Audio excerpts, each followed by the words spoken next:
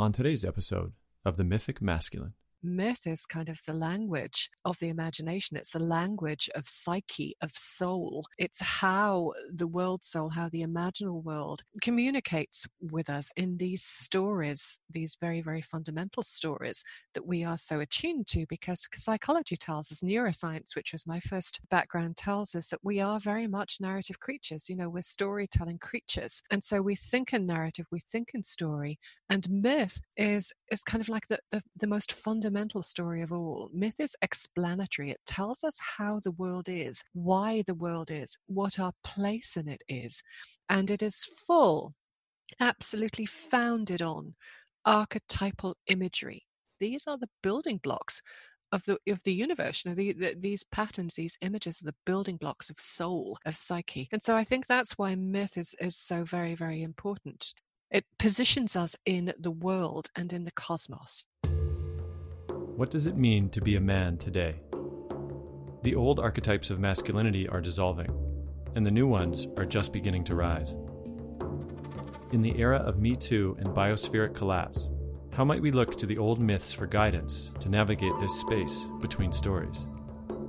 This podcast explores the historical, cultural, and contemporary voices that are shaping this dynamic conversation of the emerging masculine. Dr. Sharon Blackie is an award-winning writer, teacher, and speaker, aimed at cultivating the mythic imagination. She is the author of numerous books, including If Women Rose Rooted, and the host of her own podcast, This Mythic Life. Sharon specializes in the myths, folklore, and fairy tales of the Celtic nations and the British Isles.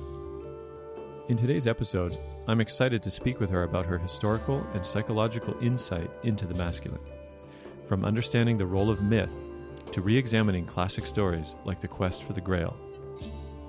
Finally, we touch on the post-heroic journey and the importance of asking the right questions for this turbulent time. Welcome, Sharon. Hello, Ian. Thanks for coming on the show. I'm delighted to be on your show. I've admired your beautiful films for quite a number of years now, so it's lovely to be talking to you. Thank you. I'd love to take a moment and just, if you could situate us where you are right now.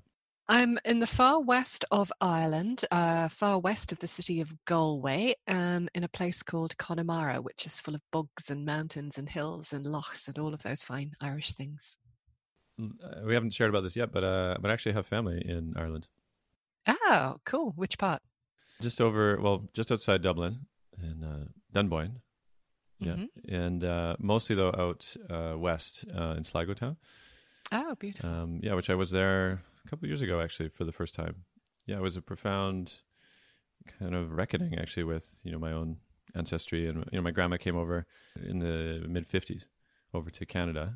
And that's sort of where the Irish line came over. And, of course, a number of them stayed. And it was just profound to, they say sometimes that you go back, quote back for those that left, and there's a sense of home, or like, wow, I finally arrived, and for me, it was really interesting because it was sort of a combination of this, I don't know what I'd call it, maybe an older or ancestral, whisper, and at the same time, something very unfamiliar.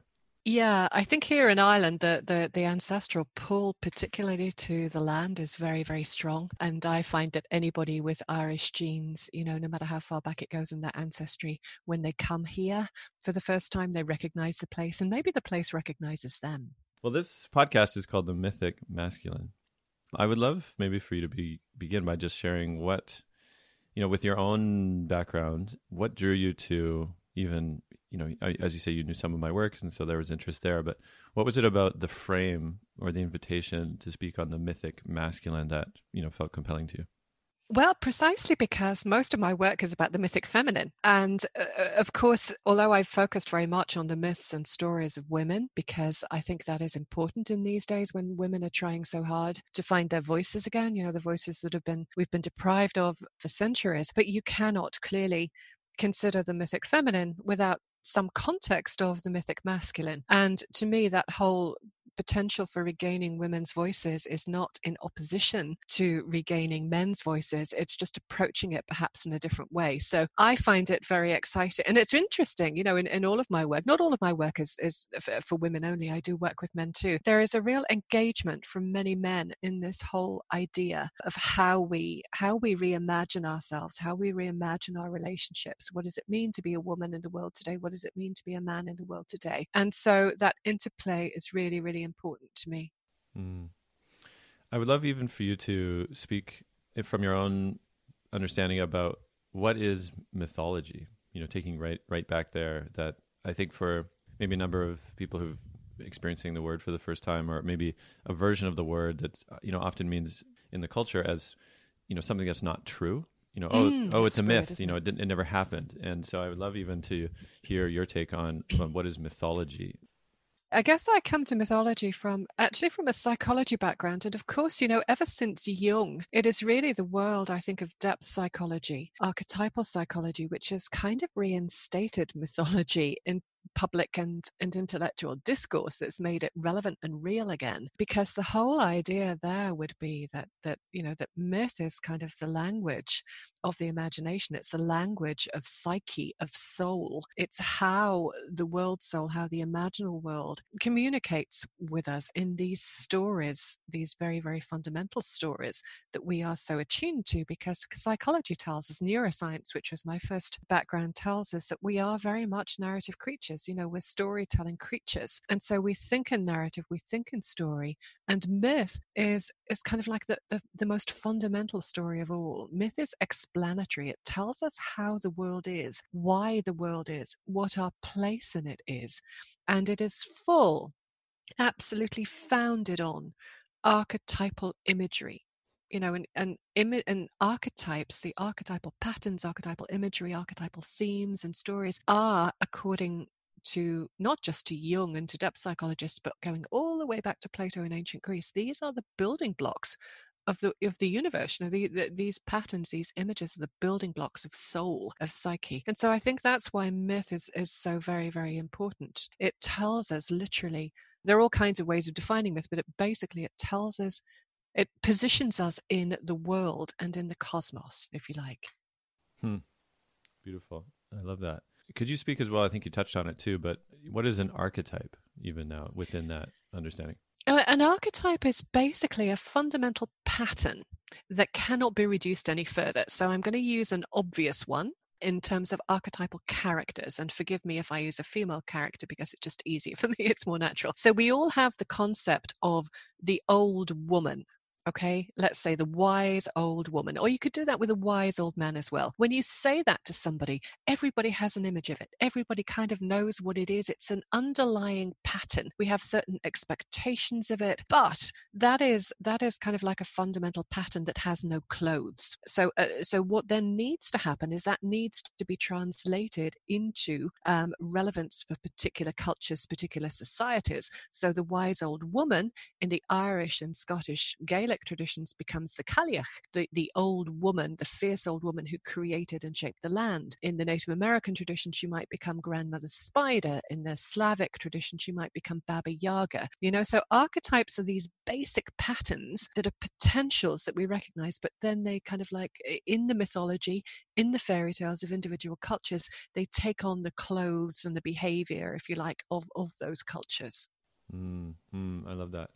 I think it speaks to maybe a tension that I felt sometimes with, naming or working with archetypes that in some ways they can feel like almost like a universal imposition on specific cultures. And at the same time, what I'm hearing is that, as you say, that there is these like blueprints that are really the fundamental energies or patterns, and that they are clothed within the specific culture. And so there is deep room for that uniqueness. Exactly. But the important thing to me in all of this work, and it's something that I often find that people don't necessarily think of or grasp, is that these archetypes, the clothing that they wear in individual cultures and individual societies are supposed to change. So in this old way of looking at the world, from the ancient Greeks, the ancient Sufis, all of the spiritualities and philosophies that are founded on this archetypal way of looking at the world, archetypes are themselves like human beings in a process of becoming. You know, they're not fixed, they're not static. We can't confine them and say, 2000 years ago, that was who you were. You can't could have changed anymore. And so the archetypes change with the times, and we can reimagine them. It's kind of an act of co-creation. So that's the exciting thing that I find about archetypes. Mm. Wow. Would you speak about maybe how you first encountered this? I mean, is it cosmology? I mean, you mentioned depth psychology, but maybe like your first encounter or one with myth or with the aliveness of it that perhaps, reoriented your own, view of the world? Gosh, I think actually that was before I studied psychology and mythology. And I say I call myself a mythologist because I have a master's degree in Celtic studies, which is very much about the Celtic, about the mythology and folklore of the Celtic worlds. But that came later. But really, I was introduced to myth very, very early in life because although I grew up in the northeast of England, far northeast of England, my dad's family was Scottish, my mother's family was partly Irish. And so I grew up in that rich oral folklore tradition, where stories were real. It was just everywhere and steeped in them. And so I remember as a small child getting very excited, not about the kind of, French romance, Camelot-esque perspective of King Arthur, but the very old stories of Arthur and his knights and Merlin and all of those characters. And, literally sitting down at like 8 years of age, trying to draw lists of the Arthurian knights in Thomas Mallory's Morte d'Arthur and comparing that with the Welsh Mabinogion and wondering why they had different names. And, I never actually joined it all up, but that passion for myth was there at a very, very early age, and it never left me. But it wasn't really until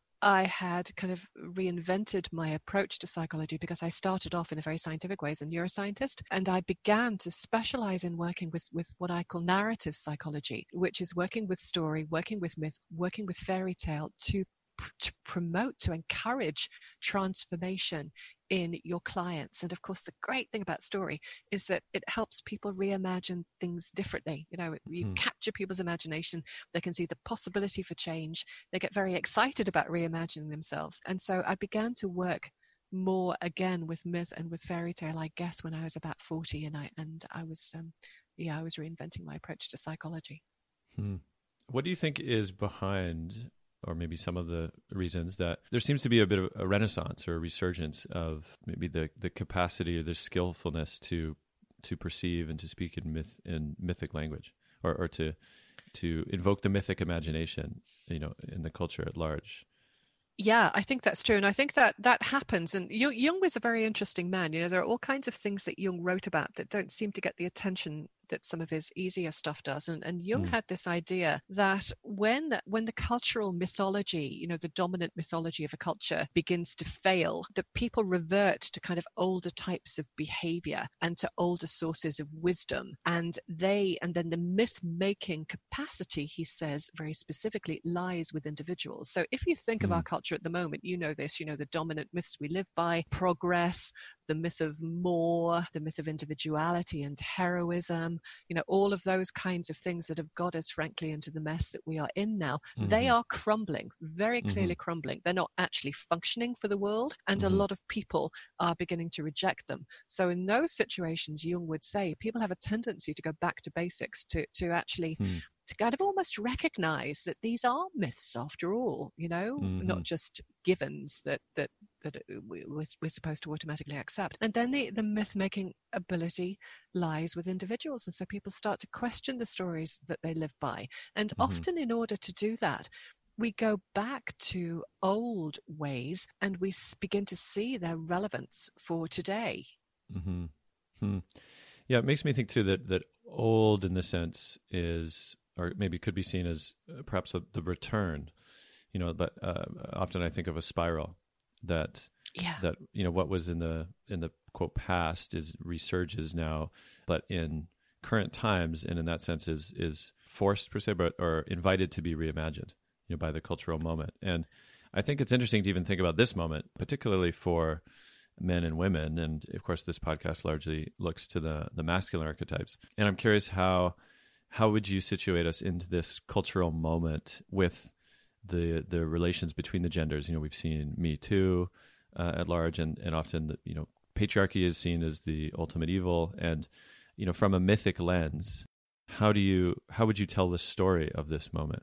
I don't know that I can easily answer that in terms of a story, but I would just say, for one thing, I would say, and I'm not the first to say it, the patriarchy has damaged men as much as it's damaged women. So I don't see it as, blaming the patriarchy, that we have to blame men. I think there are many, many situations that show that men have been just as traumatized by the state of the world as women have. It's just perhaps in different ways. So I think, to me, it's not so much a story, but looking at it through a mythic lens, I suppose what I would be focusing on is how we move out of that concept of the hero's journey to live by into a kind of post-heroic journey. And I think the post-heroic journey is as relevant for men as it is for women. And so I'd like to, if you just bear with me a second, if you go back to Joseph Campbell, who first coined the phrase, American mythologist who first coined the phrase, the hero's journey. He was a white middle-class American male who was writing the book, The Hero with a Thousand Faces, that gave rise to that concept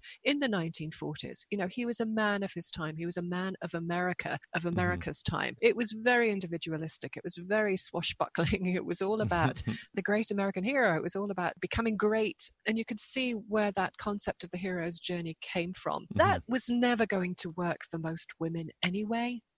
Women just don't engage with the world in the way that Campbell wanted his heroes to. But I think increasingly over the decades, men also are beginning to realize that heroic journey is not serving them. That idea that you must go out there as an individual, that you must kill a dragon rather than try to actually see what qualities a dragon might have that you can engage with and use. You make the dragon part of your team. That whole idea that it's not about while we all have to grow and to transform, it's not just about us, it's about community, it's about engagement with the wider world around us. It's that whole approach, I think. I would frame it, if I had to frame it at all, and it's difficult to, I would frame it perhaps as a transition from a heroic journey, which is very male-oriented, very masculine-oriented, into a post-heroic phase, which is equally relevant to men and to women. It's just about a different way of being in the world and looking at it, if that makes sense. Yeah, beautiful. I would love to even to hear a bit more about, you say, the post-heroic. Is there I know with the hero's journey, there's the structure of I think it's hearing the call, refusing the call, crossing the threshold. There's these particular points along that structural narrative. And would you be able to speak a little about the structural narrative of the post-heroic journey?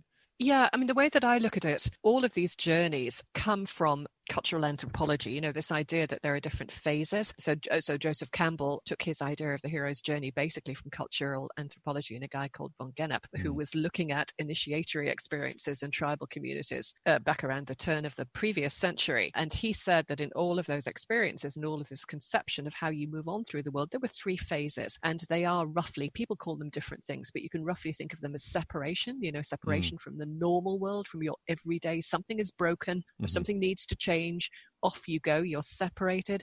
Then you have the initiation phase, which is kind of a testing phase where all of the good stuff happens and you get kind of put through a mangle and come back out again, the road of trials, which Campbell would have called that. And then the return, which has a tendency in the hero's journey to be cut off a little bit. It's just then you go back with a gift and that's that. But in the post-heroic journey, the return and the quality of the return, I think, would be very much different. So I see all journeys with a capital J, whether it's the hero's journey, the heroine's journey, the post-heroic journey, as having these 3 phases naturally. I don't think that's where they differentiate, but I think where they differentiate is kind of almost the point of the journey.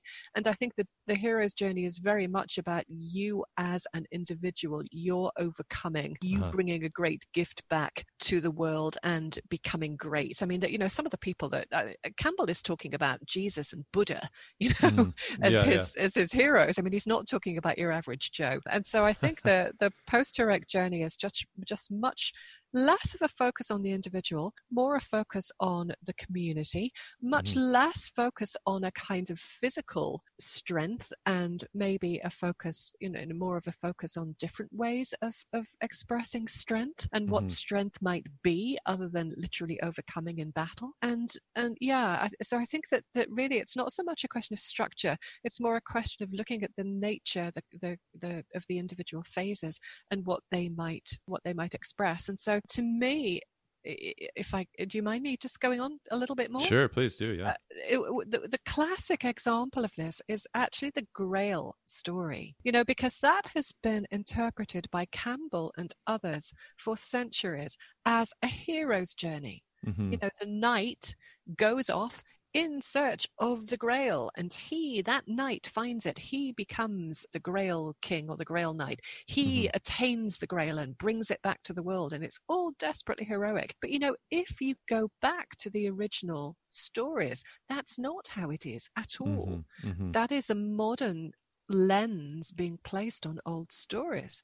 In the original stories, well, not the very original ones, but the ones that were written down by people like Chrétien de Troyes and Wolfgang von Eschenbach in the, say, 12th and 13th centuries, Percival, the knight who sets off on this quest, he doesn't attain the Grail because he cuts the head off a dragon, or he slays a bad knight, or he wins a battle.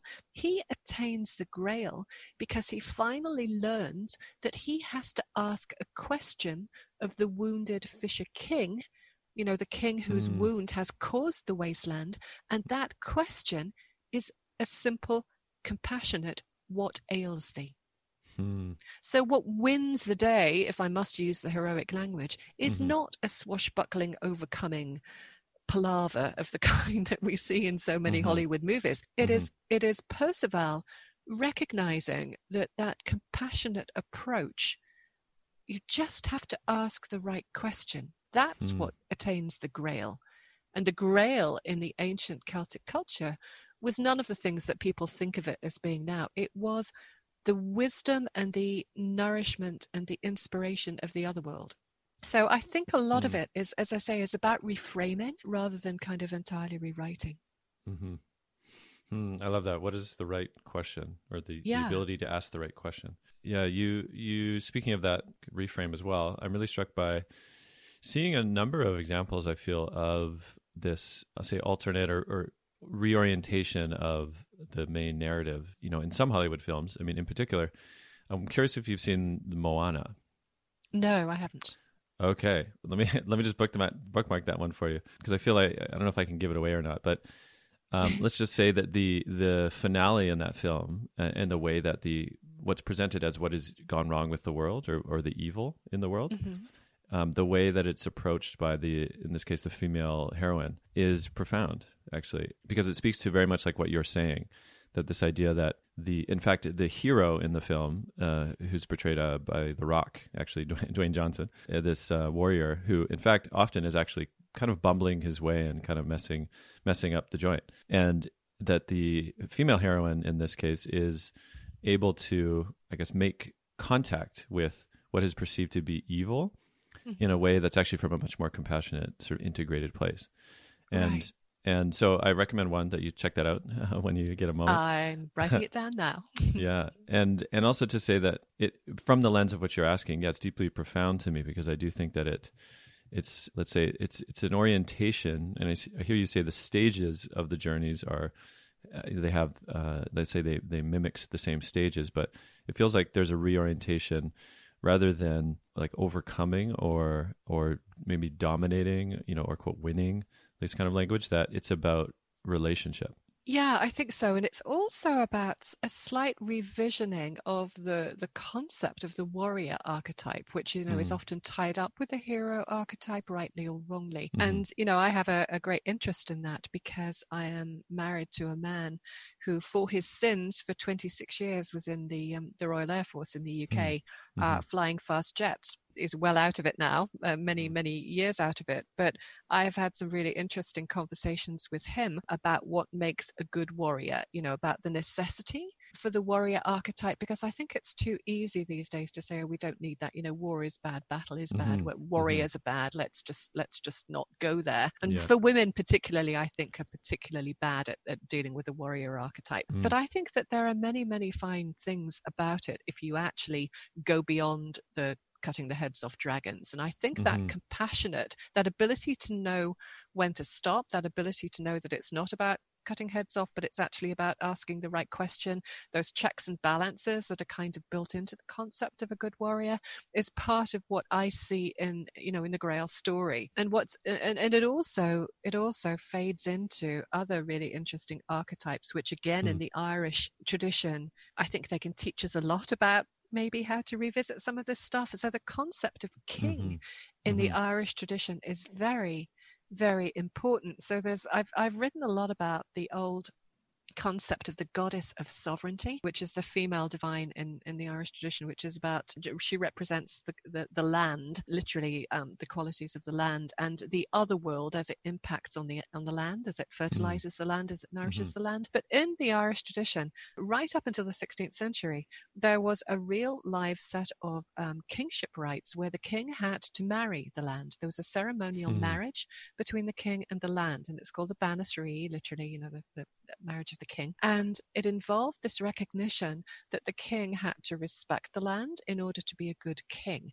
Now, if you go back to the old documents, it's very clear on what makes a good king. And it's all about qualities of, it's not about, brilliance in battle at all. It's all about qualities of discernment and judgment, and what used to be called the prince's truth, literally the prince's truth, an act of truth, which, if it was done properly, would bring abundance and even miracles to the land. And if it was done badly, if the king made a bad judgment and didn't show discernment, then literally, he would no longer be able to be king, or the land would suffer, the land would become a wasteland. So this whole idea of righteousness, of judgment, of right living, of discernment is all tied up with the key qualities of a king. And I think that's a good, that's relevant today as well. Absolutely. And I feel there's something around this maybe right use of power that I feel is in this, and that there's certainly examples of looking to Trump in the White House and others where clearly that doesn't seem to be the orientation, with this idea of being married to the land, and that that their discernment, that their ability to make decisions is deeply tied to their service, really. And in King, Warrior, Magician, Lover, which is the sort of companion book that came out with around the time of Iron John, of course, with Robert Bly, that they talk about this idea of the adolescent archetype of the king, or the shadow element, right, is the tyrant king, which is where there's still a boy psychology, but within the seat of power that's meant to be held by the king. So I feel that's deeply relevant to this time, in particular, in a way I feel to discern, or to maybe be able to see that itself, the inability to serve from a proper seat of what they say a noble king or a good king is. Often I feel a reaction can be, well, we don't need kings anymore, right? That the sense of, oh, the problem is that there's a king, so we get rid of the king and then suddenly things will be great. Yeah, I guess I'm too old to buy that one anymore. I think absolutely.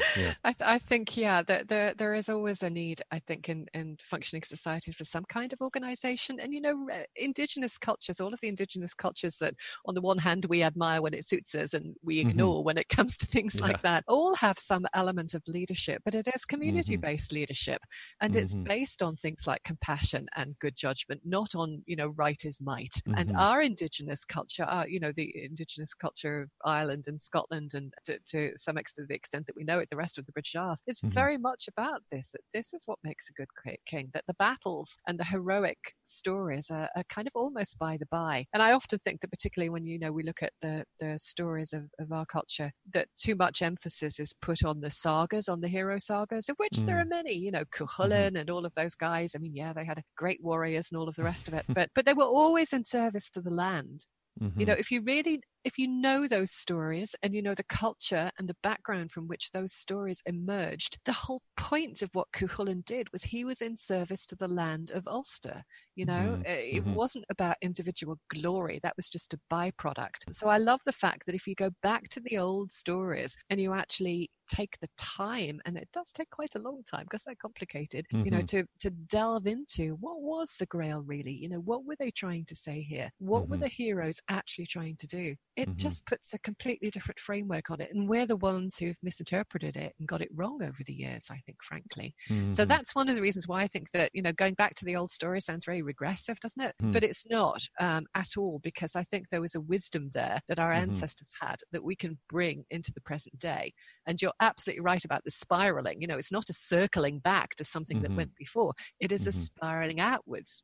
When you circle back, you pick something else up, and you go out and you pick it up, something else up the next time around. So it's never a complete circle. I think my sense is that's why the spiral was so important in the artwork of our cultures, because they understood that at some level. You reminded me actually of my time in Ireland when I came across different Neolithic sites that even the road signs actually have spirals on them. Yeah. That was the way in which they actually indicated, oh, this is a Neolithic site. And I thought that was actually fascinating that they would choose to indicate that symbol, or that symbol would indicate that understanding, even down to the road signs. Exactly. And, it's a reflection of the cosmology of Ireland and of those times, which was, they had no concept of linear time, really. And that's the other thing that I've always objected to about Campbell's Hero's Journey. It's very linear. But, in our traditions, in our old native traditions, there was this sense of everything going around. But it wasn't really a circle. People often call it a circle. It really wasn't a circle because you didn't end up in the same place. You literally ended up in a spiral. And it's a complete hypothesis of mine. I have no evidence for it, but I think that was really what the spiral was representing. Would you just spend a moment, if you could, just illuminate a little further, if not linear time, which, as you say, is very much the understanding of the modern age and of where progress is only possible with an understanding of linear time. Could you speak a little bit about spiral time, or how it was held within these older cultures? Yeah, just because there was such an emphasis on cycles and seasons and on things coming round again at every level. So we have this great concept of the ritual year in the Celtic traditions, which is very much that sense that the yearly cycle is just going to come again, that this is natural. Things get light, things get dark, things grow, things stop growing. That this process of apparently reverting back, but it isn't really, as I say, you're picking up something as you go along, even in the structure of the year, is a natural thing. And you also see it really in their concepts of death. There is no sense really. We don't know. I should say before I go on, that we have no written evidence of the spiritual beliefs of our ancestors. We don't. We can infer a lot from archaeology, we can infer a lot from folklore, but we really are inferring. It was never written down in the same way that the stories were, because it was all written down by Christian monks, and of course they weren't going to write down a competing religion, But as far as we can tell, there was this great sense of life being circular as well. We have some suggestions that there was evidence of a belief in kind of reincarnation. At a minimum, the soul, when it departed this life, went into an ancestral other world, from which it could sometimes pop back into this world. There was no sense of a beginning, a middle, and an end. There was always a sense of things carrying on and time circling back around again. And it really is, it's kind of difficult to put any more meat on it than that, because it's just a fundamental way of perceiving the world. Beautiful. Thank you. I understand you've also done a fair amount of research on the wild man. And maybe is that this, or maybe I could say at least my take, largely from reading Robert Bly and Aaron John. And there's a big, scene where, of course, the boy encounters the wild man, which is found at the bottom of the swamp. Actually, the hunter buckets out the swamp, finds the wild man at the bottom, hairy and, mean and the whole thing. And they get the soldiers, they drag him in chains to the castle courtyard. And it's when the young prince encounters the wild man in the cage, and there's a whole sequence where, he loses his ball and he's got to let him out by getting the key under his mother's pillow. And then he kind of kicks off the initiatory threshold for the boy within that story. And I would love to hear more about, your research into the wild man. Maybe that either Bly was drawing from, or as it just an archetype pattern that you've explored. Yeah, I would say that I come to it from a slightly different perspective, which is kind of like, the real live wild men in medieval culture in Europe. And, there did exist a strong belief in the wild people, who were this kind of like raggle-taggle group of folk who inhabited the unsettled, uncultivated woodlands beyond the civilized society. They rode stags, bareback, in contrast to the very saddled, bridled, kind of stately horses of the archetypical medieval knight. Lots of names for them throughout Europe. They were feared at the beginning of the medieval period, but later they began to be more interested in them, because there was this cultural crisis, against the oppressions of the old feudal order. And so this kind of provoked a lot of disillusionment with a state of civilization in medieval times. And so the idea of the wild man began to represent something positive, which was an escape from civilization's corrupting influence, through a rejection of its social values and, all of that kind of thing. Wow. There was a great frustration as well with the sterility of the kind of chivalric knight lifestyle that led to a growing interest in folk culture and the pastoral. So in a sense, you could look at those wild people as a kind of medieval rejection of civilization, a kind of uncivilizing of medieval culture. But what's interesting in the stories that in my culture, in the Irish and Scottish and Northern British traditions, is that we have a lot of examples in the old myths and the old literature of men who are warriors, who engage in really serious and pretty vile battles, and who are so traumatized by the experience that they take off into the woods and the hills and turn into wild men. Perhaps the most famous would be Sweeney in the Irish tradition, who's traumatized by a battle and literally grows bird feathers and flies off into the Irish mountains. The other wild man, before he began to be kind of like recomposed in the French Arthurian romances, was Merlin, who is the early equivalent of Merlin. And the earliest poem about this character, Merlin, suggests that he had been a warrior of some reputation, but he lost his reason as a consequence of the battle, and so he joined the company of the wild men in the woods. Now, what happens to these warriors when they undergo this drastic initiatory experience, they're completely traumatized by battle, is that they turn into poets and prophets.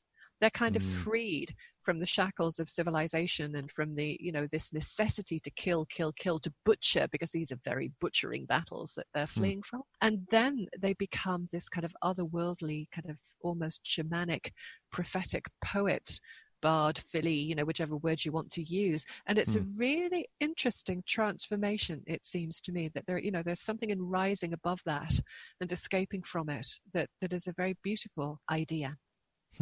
Wow, I love that as a kind of arc of transformation. Yeah.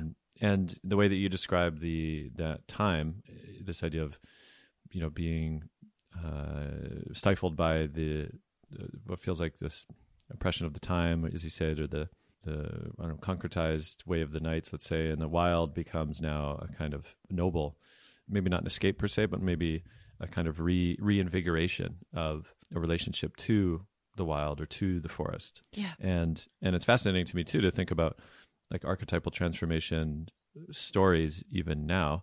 Of course, like the way that period is described feels very relevant actually to today. And it's interesting to me that, if you look to films like, actually 1999 to me was such a fascinating year for film because, particularly for men as well, because 1999 was both the year that Fight Club came out, as well as American Beauty, which both profound films in their own way. And it feels that like both were rejections of the kind of, let's say, banality of late 90s America, and from a perspective of relative comfort, let's say middle class comfort, and both were rejections that one like Fight Club vectored into mercenary violence in a way, but also based upon a kind of a will to reinvigorate an aliveness and maybe the wildness of the city outside the bounds of civility, whereas American Beauty felt like with the awakening of Lester Burnham kind of rejected this idea of the 9 to 5, just make it work,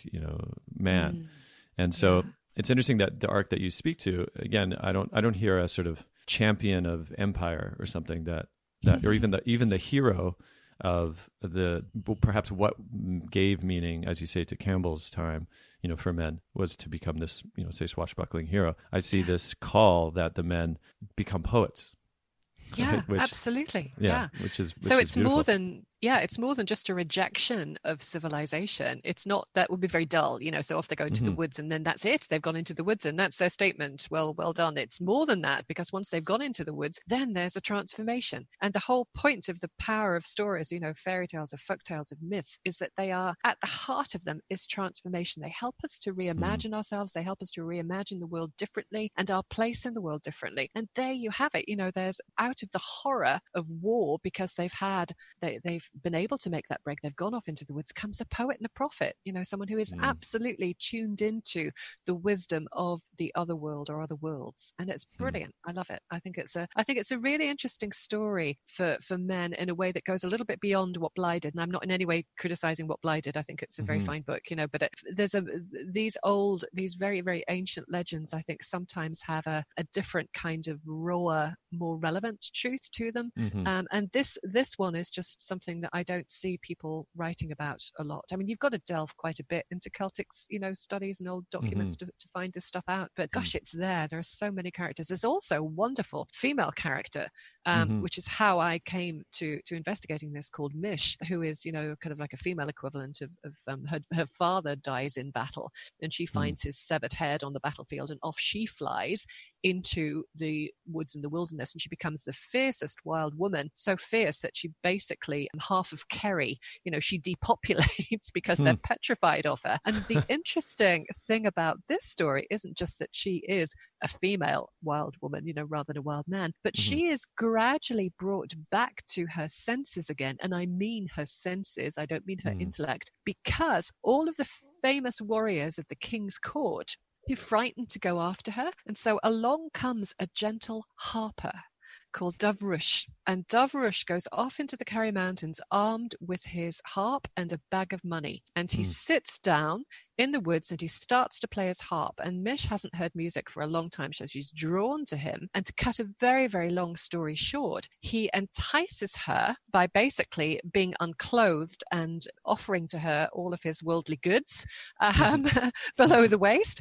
And he basically has sex with Mish. And it's through that very tender, and there's a beautiful tenderness in this old story. He has sex with her, and then he dips her into hot broth and he scrubs the hair off her, day after day after day, and he will not allow her to eat raw meat. He insists on it being cooked, and there's just this beautiful tenderness, and where he does this by compassion and tenderness. He brings this woman who's beautiful then in the end, of course, as she was in the beginning, just by virtue of his kind of like love and affection and respect for her. And that's the Irish hero.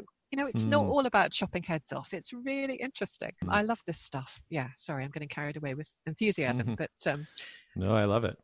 Yeah, that's beautiful. And it's remarkable too, because I think, certainly the stories I heard growing up, or, movies I watched, there was very rare examples of that kind of, maybe you could call it masculine tenderness. That often it would be just assumed it would be the other way around, that, the man is the brute or the warrior that needs to be, brought back through compassion and tenderness. And to see the roles reversed, it really awakens just a beautiful image in me. Yeah, and this is old, this is not a modern reinvention of something because we like that way better. It's old, old, old. And that was how the world was perceived. Well, how do you see then, for maybe the men that you meet or come across or that come to you, study with you, like, what do you see as maybe the reoccurring, maybe wound that they carry, or bewilderment now in this time? I think the thing that I see that is very difficult for men to get over, clearly, is they see, so a lot of the men, and this is just the men that come to my courses, and let's face it, even when I do a course that is open to both men and women and relevant to both men and women, because I do so much work with women, it has to be a particularly brave man maybe to take it on. But clearly, I think what I see a lot is men who are confused because they see women reinventing themselves. And they see women finding power and strength of a different kind in these old stories, and going back and saying, yes, in all of the indigenous cultures, women were the land. They were the voices of the land. They were the voices of the earth. And the men are asking, well, then what is there for us? What do you want from us? And that's a very, very difficult question for a woman to answer, because it's not really for us to say or to tell. But that, I would say, is the overwhelming sense that I am getting, that men just don't know what to do because they're still somehow seeing themselves in some way in opposition to females in order to ask that question in the first place. Do you see what I mean? Mm-hmm.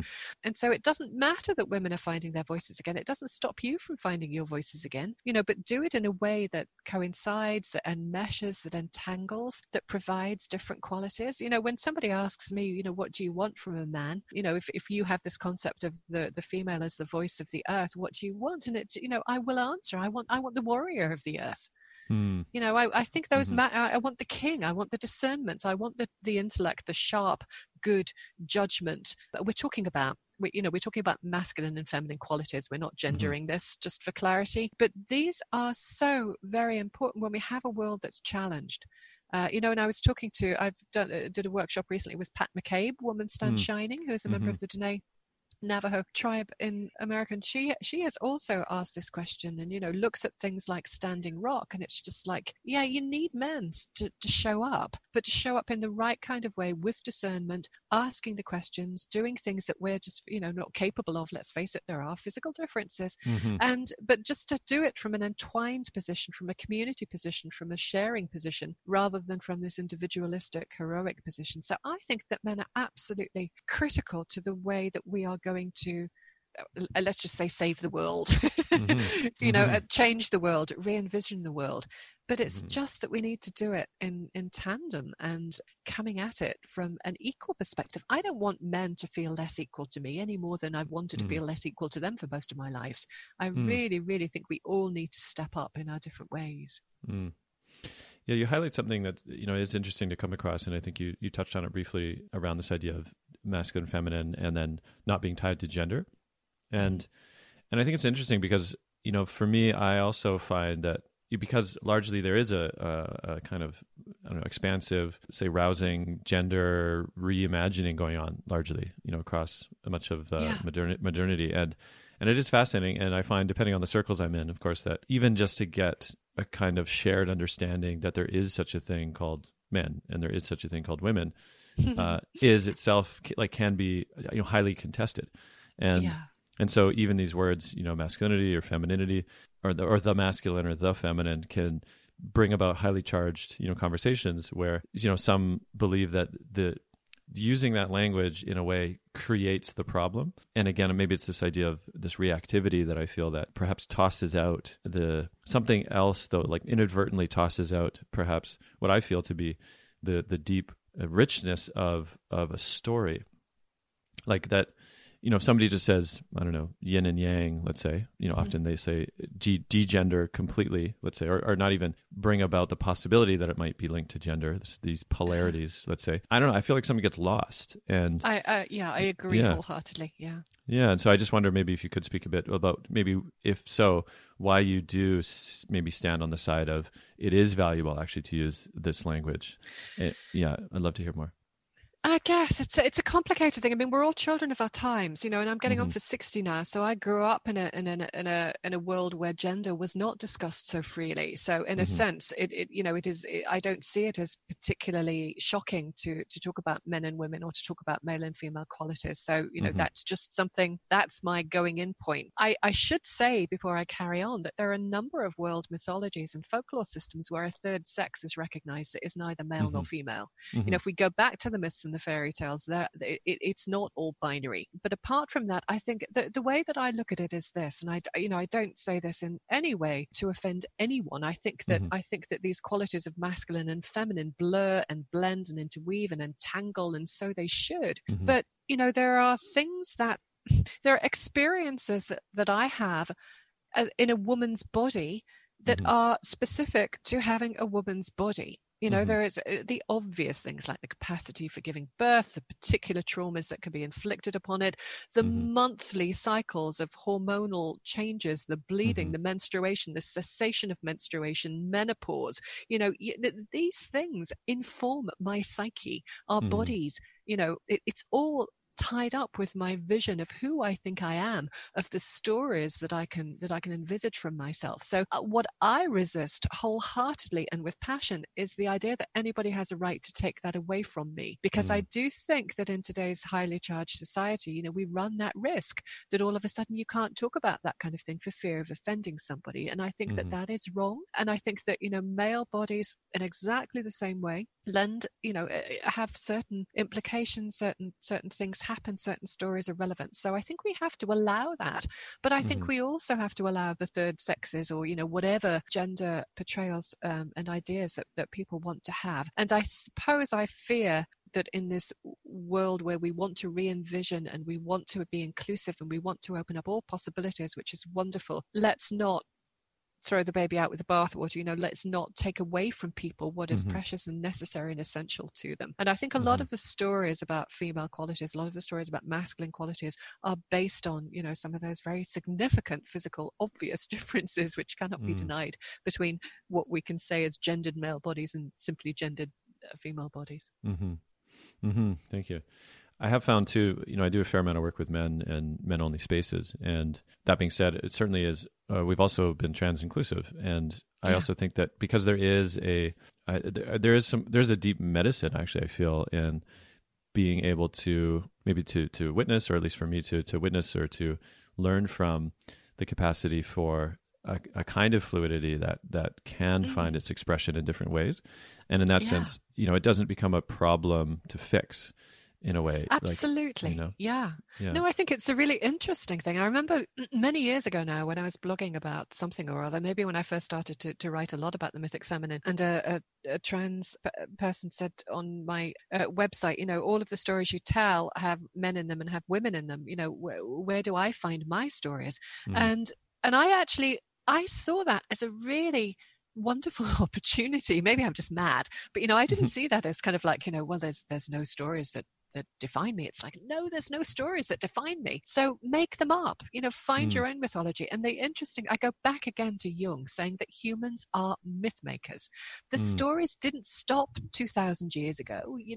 We get to still make them up. We get to still interact with the imaginal world, to still interact with the world around us. And I think that whole idea that out of this whole transgender, resurgence, if you like, this ability to talk about it, to include it, is very exciting time for those stories to emerge now. They didn't emerge perhaps 2,000 years ago, but they're going to emerge now. And maybe, who knows, in 2,000 years, this will be the myth-making time for the transgender community. It's very exciting. So I see it as an opportunity, not as an exclusion.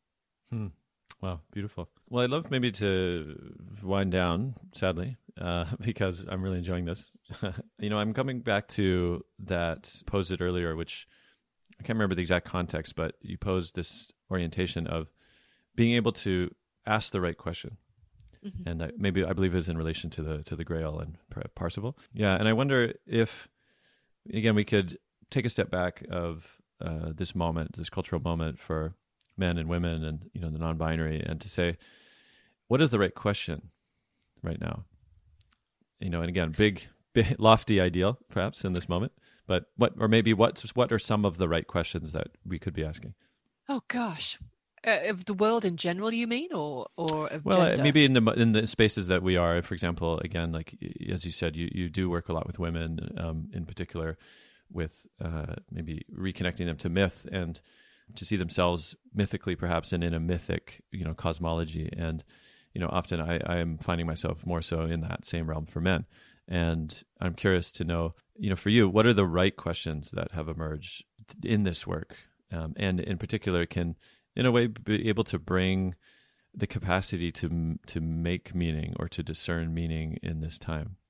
I think I suppose I'm struggling to think of it in terms of specific questions, so forgive me, but I would say that certainly that old Grail question, what ails thee, is critical. That we when we see pain in other people for whatever reason, whether it's men because they don't know how to be men anymore, women because they've been suppressed for centuries, transgender people who are trying to find some sense of identity in a world that still often wants to deny it to them. I think that sense of what ails thee is something that we can ask of each each other and of the world. But there's also a slightly different question, which, in at least one of the Grail stories, the question that must be asked was not what ails thee, but was whom does the Grail serve? And if we think of the Grail as it was in the old Celtic stories, no matter what everybody said about it in the past, 1,000 years or more, if we think of the Grail as that life-giving force of the other world, as the imaginal world, if you like, the anima mundi, literally, the Grail is the anima mundi, it's the soul of the world. What does it serve? What do we serve? What do we serve? What is our calling? What are we here for? These are really, really big questions, but they're kind of double-sided. What ails thee and what do you serve? What do you stand for, almost, are the questions that I think are very, very rich grounds for exploration. But gosh, there'd be so many more. And yeah, that was a big question to throw at me right at the end. Yeah, no, thank you for drawing. And I actually really love that as an orientation to even this time, because, I feel that when the cultural conversation becomes about justice, or if justice means the kind of, oblivion or disassociation or disavowal of quote, the other side, in particular, I think for a lot of men, in the wake of Me Too, of course, it was kind of like, now is the time for men to listen. Yeah. Right. And that's deeply important. I believe that, there really was this massive wake of women being able to maybe finally, the first time, be able to speak about, in this case, sexual trespass or assault and the rest. And how men in that moment, I believe, was in a way to stand for the let's say all men, or the capacity to bear witness to and to deeply listen. And at the same time, I feel in the aftermath, there's often this kind of like men don't have an opportunity to say anything, actually, because you've had the spotlight for too long, and now it's kind of like, shut up and let us take the lead. And I feel often in there's this kind of deep abandonment that feels as if that itself would lead to a kind of healed relation between the genders. And I can say, largely for men that, and even myself, that I don't feel often in many, let's say, mixed spaces that I have the either permission or invitation actually to say much. And I know that's actually appropriate, I do feel, in a lot of mixed spaces, because, again, the spotlight has been given largely to men for a long time. But that being said, there is something deeply important to be, for me and the men I see, in men-only spaces where we can really hear from each other, and do that work, and in a space that maybe is more appropriate to really be heard and to be seen, all of those places in which this question, what ails thee? Like, what is it in men that would be what is it in men that would invoke, or the capability to perpetuate, let's say, what led to Me Too? Like those are such deep questions that, this idea of, chucking out the bad apples. They're just the men that, were terrible men, so we get rid of them, and all the rest of the men, they're good guys. So, you know what I mean? Like, it's obviously a very simplistic version, but often it feels that way, right? I guess. Yeah, no, I understand, but it's kind of like if these are archetypal qualities that men have been expressing for so long, as you pointed out, there are shadow sides to all archetypes. There are shadow sides to all archetypal patterns. But then, if the shadow side has been expressing itself, and the shadow side in the culture has been given too much emphasis, what is the non-shadow side? And sometimes those archetypes are so overpowered now by the shadow side that we can't remember. It's like we can't remember what a good warrior is. Nobody knows what a good warrior is, because it's been so bad. But we have to uncover that. We have to say, rather than just say, no, let's put those men to one side, it's like, no, let's pick apart this behavior and see how the same natural expression of let's just use the warrior archetype because we've been talking about it, that's going to occur in a culture. That's an archetype. We don't get to say we don't want it, we've got it. But how do we then say, okay, that was the shadow side, how do we do it better? How, as you said earlier, how do we use power better? How do we just reinvent these things? So it's not a simple rejection or an Xing out, which I think never works. Suppressing men's voices is not going to work. And matriarchy is not going to help if it supplants a patriarchy. We have to have something a little bit more imaginative than that, I think. Wow, beautiful conversation. Yeah, I've really enjoyed it. Thank you. It's lovely to talk from to somebody from a men's perspective for a change. If anybody is interested in pursuing this work on the mythic imagination, I have a website, which is sharonblackie.net. And although some of the online courses there are clearly aimed at women, not all of them are. And there's a course, Celtic Studies, which is very much going into some of these old traditions, the Grail mythology, which is very much aimed at both men and women. But I think the most exciting project for me in taking this work forward for both men and women is that beginning in January, I've got a monthly membership program, which is called This Mythic Life, which is all about cultivating the mythic imagination and beginning to recognize these mythic patterns and these archetypes that are informing our lives and our choices and our decisions. And there are forums where people can get together and talk about all of those things. And I would so love it if more men came to that conversation, because I find in the groups that I have, where I have forums or even Facebook groups for these courses, that the men who do show up are really, really appreciated by the women there, because of the honesty they bring and the questions they bring and the willingness to engage. So these are spaces where this kind of work can happen. Thank you for listening to today's Mythic Masculine podcast. If you liked what you heard, be sure to subscribe on iTunes, Spotify, or wherever you're listening, and leave a comment. And if you'd like to support future episodes, head over to my Patreon page at patreon.com/IanMac. That's patreon.com/IANMACK to become an ongoing funder. Thank you.